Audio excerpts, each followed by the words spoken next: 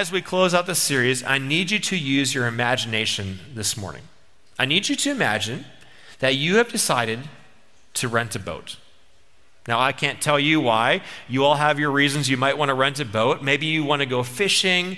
Maybe you just want to get away from everyone, or maybe you just want to enjoy the gentle sway of the boat. But I should tell you, when you rent this boat, you just don't go out into any body of water.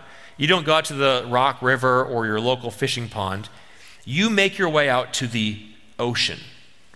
The ocean, this big body of water, so expansive that if you go far enough, very, very soon, you will not see land in any direction. And so that's what you do. You get in the boat, you rent the boat, you go out, and before you know it, you don't see land in any direction. And for you, this is incredibly peaceful because you're not worried. You have a full tank of gas, you have a GPS, it's sunny, it's early, you have plenty of time to get back, and so you just enjoy yourself out there. You start fishing, you start reading a book, you start just enjoying the movements of the boat and the ocean. And before you know it, you are fast asleep in a very, very, very deep sleep. In fact, you probably would have kept sleeping, except for all of a sudden, you felt something splash on your chest, which kind of slowly woke you up, and you thought, I must have been holding my beverage when I was sleeping, and now I dumped it on myself, and so you're kind of annoyed. But all of a sudden, when you become more aware of what's going on, you realize it's not your beverage. You realize that the water actually has crept up over your chest because the boat is slowly sinking into the ocean floor. And with it goes the life jackets. And pretty soon, you are just there treading water, looking around. And there's no shoreline in any direction. So you don't even know where to swim or what to do, and so you are hopeless. And so as you sit there treading water, all you know to do is to pray. And this is not a quiet prayer like before bedtime or dinner. You are screaming out to God, God, pay attention to me. God, I'm drowning. God, I'm going to die. And then you do what a lot of us do when we really want God to listen. We start trying to manipulate him. Right? God, I'm a father. You know, God, I'm a husband. God, I have a lot of important things I have to do. God, if you let me live, that neighbor that I always told you I would talk to about my faith that I haven't, God, I will do that. That family member, I will talk to them. God, if you do what I want, I'll do what you want. And you're just sitting there and you're crying out. And then you say, Amen, right? Your will be done. Amen. And then all of a sudden, you see a sailboat come into your vision.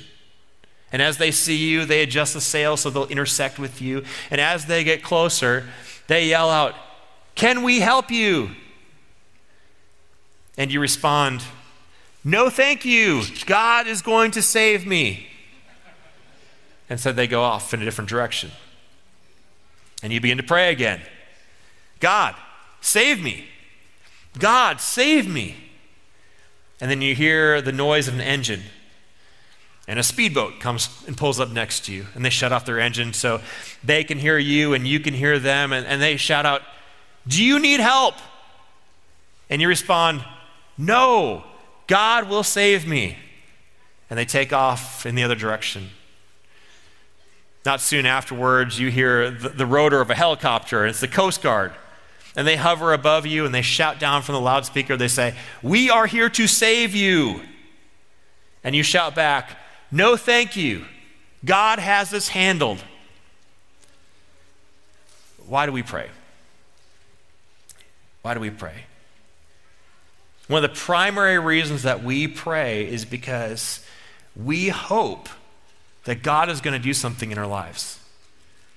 We hope that God is going to give us a little taste of heaven. We want him to remove the pain and sorrow and death and sin and the effects of sin from our life. So we cry out to God. We pray to God that he will bring heaven to earth. So as we close out our sermon series, The Afterlife, where we've been talking a lot about what happens next, right? What happens in the then?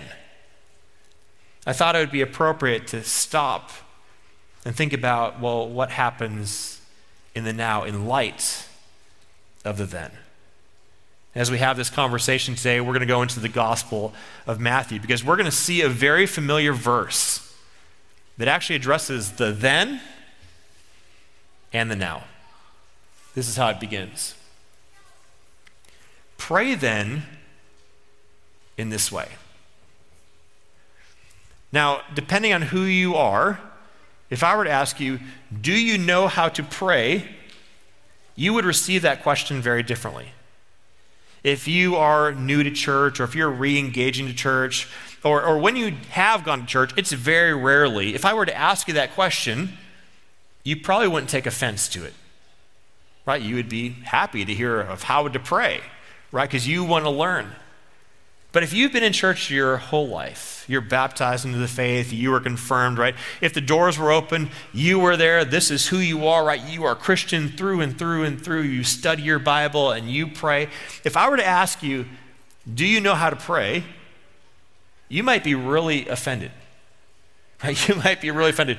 Who are you to ask me if I know how to pray? Of course I know how to pray. I've been in church my whole life.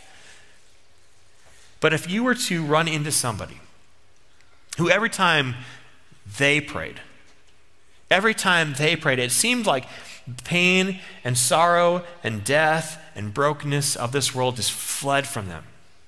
Like all those things just bent their knee to their prayers. They breathed life into the conversation. If you met somebody like this, no matter how seasoned of a believer you are, no matter how many degrees you have, you would go to that person, maybe privately, but you'd go to that person and say, teach me how to pray. As we enter into this historical moment, this is exactly what's happening. The disciples of Christ have watched him teach and do miracles, and they have watched him pray. And when Christ prays, things happen. And so they go to him and they say, Master, can you teach us to pray? And he begins to teach them. This is what he says. Our Father in heaven, hallowed be your name. Now, I don't know if you've ever thought about this when it comes to the Lord's Prayer, because this is what we're encountering today. But someday, this prayer, which we hold very, very dearly, someday this prayer will be obsolete. Someday, the Lord's Prayer will not be necessary anymore. Now, before you cast me out of the church and throw me out as a heretic, just listen to me. Let me make sense of this. The reason I say the Lord's Prayer someday will be obsolete, because look at what it says. It says, our Father, who's where? In heaven. Right, and what are we celebrating about the afterlife? We're celebrating that God is going to come to us in the new heavens and new earth. Paradise lost will be paradise restored. God will not be separated from us in his domain anymore in heaven, and we're separated from him in earth. That relationship will be perfect. Heaven and earth will overlap as God comes to us. God will come and live among us, and we can have a conversation with him, right? We don't have to just pray to somebody that we're hoping is listening. We don't have to shout out to get his attention while we're drowning in the ocean. We can have a conversation with God. And this is the beauty of prayer. Because in prayer, we experience one of those rare moments where heaven and earth, well, they overlap just a little bit, or on this side of the equation. Right? Heaven meets earth. Because when we talk to God and when we pray to God, he actually listens. He wants to hear what you have to say. He's interested in what you have to say. He wants to have that dialogue on this side of the equation before he can have it on that side of reality. So if we're praying to God and having this taste of heaven, what should we be praying? Well, Jesus explains it. He says, your kingdom come, your will be done on earth as it is in heaven. What should we hope for as believers? What should we pray for? That God's kingdom comes, right? The end of all things, the full overlap. Heaven comes to earth. Paradise is restored. God is with us, right? That's our hope. That's our hope. But remember, what are we hoping for in this moment? As I said before, heaven is not primarily about a where, it's primarily about a who. And this is why Jesus, when he taught and he interacted with people, he asked them not the question of where you want to go, right? Where do you want to go when you die? No, he asked them, who do you say that I am? Because that question had eternal significance. Who do you say that I am? For followers of Christ, our response is, Jesus, you are the King, you are the boss, you are the Messiah, you are my only source of salvation, right? You are my King. And if Jesus is our King, well then naturally what happens to those who he is their King? Well, they end up in his kingdom. But for everyone else who says, God, you are not my King, or Christ, you are not the King, you are a liar, you are a lunatic, or you are just a story that grandma told that's not true. Well, if they're not a part of his authority, if he isn't their King, well, then they won't be a part of his kingdom. And you want Jesus to be your King, because it's only when Jesus is your King and when he rules that he can drive out pain and sorrow and death, because his perfection drives out the imperfect. It drives out the imperfect. In fact, you've already experienced this on this side of the equation, haven't you? You know from your experience that when Jesus is the boss of your life, when he's the king of your life, when he's in control, as much as control as he could be in this side of the equation, that life gets better. Right? The more that Jesus has influence in our nation, the more we have a little taste of heaven. The more Jesus has the power over our lives and the way we do things and we follow in his direction, we have little moments of heaven. But as soon as that's erased, as soon as that's removed, as soon as our nation goes in its own way and far away from Christ, or as soon as we go far away from Christ, well, we begin to experience a very hellish reality. Well, Jesus continues. Give us this day our daily bread. Once again, what are we hoping for? We're hoping for our daily bread, which of course makes this verse once again obsolete in the future, unnecessary in the future, because in heaven, we won't have to pray this, because God will be there to provide every basic need, every need we could ever want, God will provide. That's in the then. But in the now, we cry out to God, God, give us a little taste of heaven. Right, give us our daily bread, give us our basic needs, provide for us. But as he does that, oftentimes, he provides above and beyond our basic needs, which means as believers, we have a real opportunity, not just to taste of heaven, but to be a part of allowing other people to have a little taste of heaven. You see, in this prayer, maybe we should say it this way. God, give us our basic needs, give us our daily bread, but if you give us more than our daily bread, Lord, give me the heart and the wisdom and the eyes to see people who don't have their daily bread. And when we do this, when we take what God has given us and we bless other people with it, we actually allow them to have a little taste of heaven, to experience Jesus in a very broken, sinful, and difficult world. Well, he continues.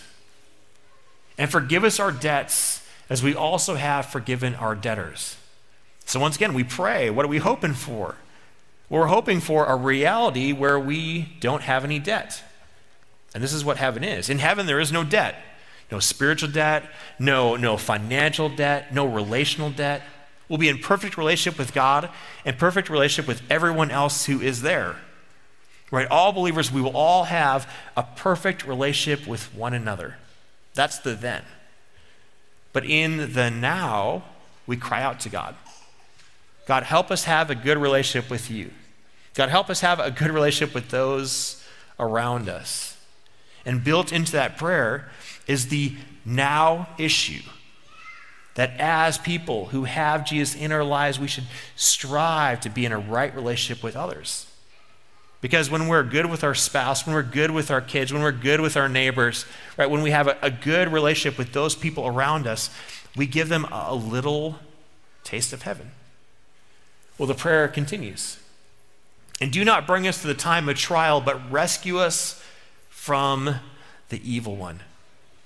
Now, if you remember last week, we went into the book of Revelation, the apocalypse of John, and he has this beautiful painting of what the then will look like.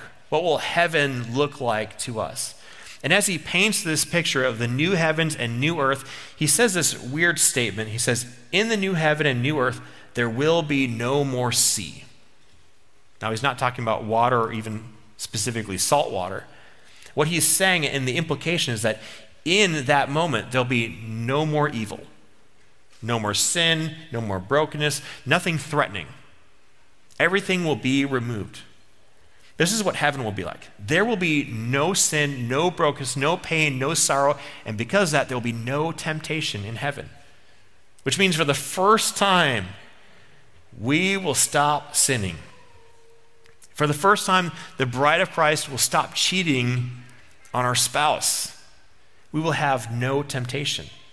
That's the then. But in the now, we pray, God, protect us from this. Give us wisdom not to go in those places, to engage in those behaviors. God, help us not to take that step which gets us closer to the ultimate fall in our lives. So God, lead us away from temptation. Give us that wisdom, give us that strength. If you have to do some divine intervention, do that for us. But we also serve people in this way too. We have friends and we have family members and we have people in our church family that we struggle. Right? We all confess that we are sinful. That's not a secret. We all have our own issues. But as fellow family members, as people we engage with in our community, we have the opportunity to lean in and give them a taste of heaven and say, look, I know you're sinful. I'm sinful. How can I help? How can I make sure that you don't go to that place anymore? How can I make sure that you don't go to that website anymore? How can I make sure that you don't talk to that person anymore? And by doing this, we remove that temptation from their life and they experience a taste of heaven. They experience Jesus. That's why he closes with this. For if you forgive others their trespasses, your heavenly Father will also forgive you. But if you do not forgive others, neither will your Father forgive your trespasses. You see, our ultimate hope is forgiveness, which is embodied in the person of Jesus, who is in heaven, the place of perfection. And what did he do? He came down to live among us in this broken and sinful place. And he dealt with all the pain and sorrow that we deal with in this life. And he grew up, he began to teach, he did miracles, and he went to the cross. Why? To die for our sins, so that we can be in right relationship with God, so that we can be forgiven. And then he rose from the dead, showing us that we have hope in the next life. And then he ascended to heaven to sit on his throne. And as followers, we live in that pattern of Jesus Christ. We get down into the muck, the real people next to us. We care about those near us and those people that God puts directly in our path. And we give them a little taste of heaven. So I want to take you back to the ocean. But this time, you're not the person praying and treading water and hoping for God to do something divine and pick you out and dump you onto the shore or snap his finger and you appear in your home. No, this time you are captaining the sailboat. You are driving the speedboat. You are flying in the helicopter as a member of the Coast Guard. And so as you take your sailboat over and you see this person drowning, you stop and you see them, and what do? Well, you go to the corner of your sailboat and you pray. Dear Lord, I see this person drowning. They look like they're very desperate. They're screaming out. They're very upset. They're very distraught. Please send somebody to take care of them. And then you set sail and you go back home. Or you pull up in your speedboat and you look at your gas gauge and you're thinking, you know what, I'm almost out of fuel. I have probably just enough, if not a little bit more, to get home. And you see this person drowning. And with that mindset, you stop and you say, okay, God, please send somebody else who has more gas in their tank to take care of this person. And then you start up your engine and you go back home. Or you're a member of the Coast Guard and you're the spotter. And so you're looking at the ocean, and you see this person out there treading water, desperately trying to stay alive. And you say, God, thank you so much for the eyes to see this person. Thank you so much that I was able to spot them. Now, Lord, please send somebody else, now that we know where they are, to take care of them and fish them out of the water so they don't die. You see, as convoluted as that first story sounds, where God sends people after people after people, and we keep turning them down because we're waiting for something supernatural to happen instead of God to use everyday, ordinary people. This one actually is far more sad, but it's far more realistic. Because how often in our lives do we see people in need, people that we could bring a little taste of heaven, instead of doing something, we just walk to the sideline and we pray, God, please provide somebody. And you can just hear him screaming from heaven, I did provide somebody. That somebody is you. And that's why I was so happy. I did not plan this, but this sermon series landed on Mother's Day. Because mothers are the perfect example of people who do not stand on the sidelines. If you were a mother in the room, I'm sure this has happened to you. You told your little boy, don't run on the cement, you're going to fall, and he falls, and all of a sudden there's gravel and there's cement, and his whole knee is bloody, and he's sitting there and he's crying. What do you do as a mother? Do you go into the kitchen and you say a short prayer and just leave it at that? No, you run outside, don't you? You open up the garage door, you run outside, you pick him up, you cuddle him, you take him inside, you say, look, I'm about to put something on your skin that you're not going to like, but it's for your good, and you do that and you wrap him up. And then you hold him until he stops crying. Right? You don't just pray about it, you do something about it. And when your 16-year-old daughter comes home from school and she's heartbroken because her first boyfriend broke up with her for her best friend, and she's in her room and she's playing the music really loud and she's so upset, and you knock on the door and you make your way in, don't you? What you don't do is just go to the kitchen and pray and say, God, please provide somebody to talk to her. Hopefully one of her friends calls her on the phone and offers words of advice. No, you go in. You hear the story, as long as it takes, through the sobs. And you comfort her and you help her, because that's what you do as a mother. And mothers, when your family has need, whatever that need is, don't you make the sacrifice to help them and serve them? I mean, of course, you might pray through all this, but you actually act and you do something. This is what Christ is calling us to do as believers. You see, we look forward to the then. And someday everything will be perfect, and we are excited about that.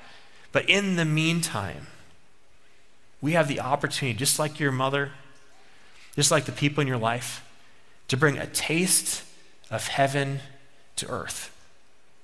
And when we do this, and when we expose people to a little taste of heaven, don't you think they're going to want more? Don't you think they're going to want the full experience of being with Jesus, not just one of Christ's followers, but being with the real thing, Jesus, forever? You see, when we bring the taste of heaven to people's life, and they cling to the cross like we cling to the cross, well, then they will experience everything they want in the afterlife.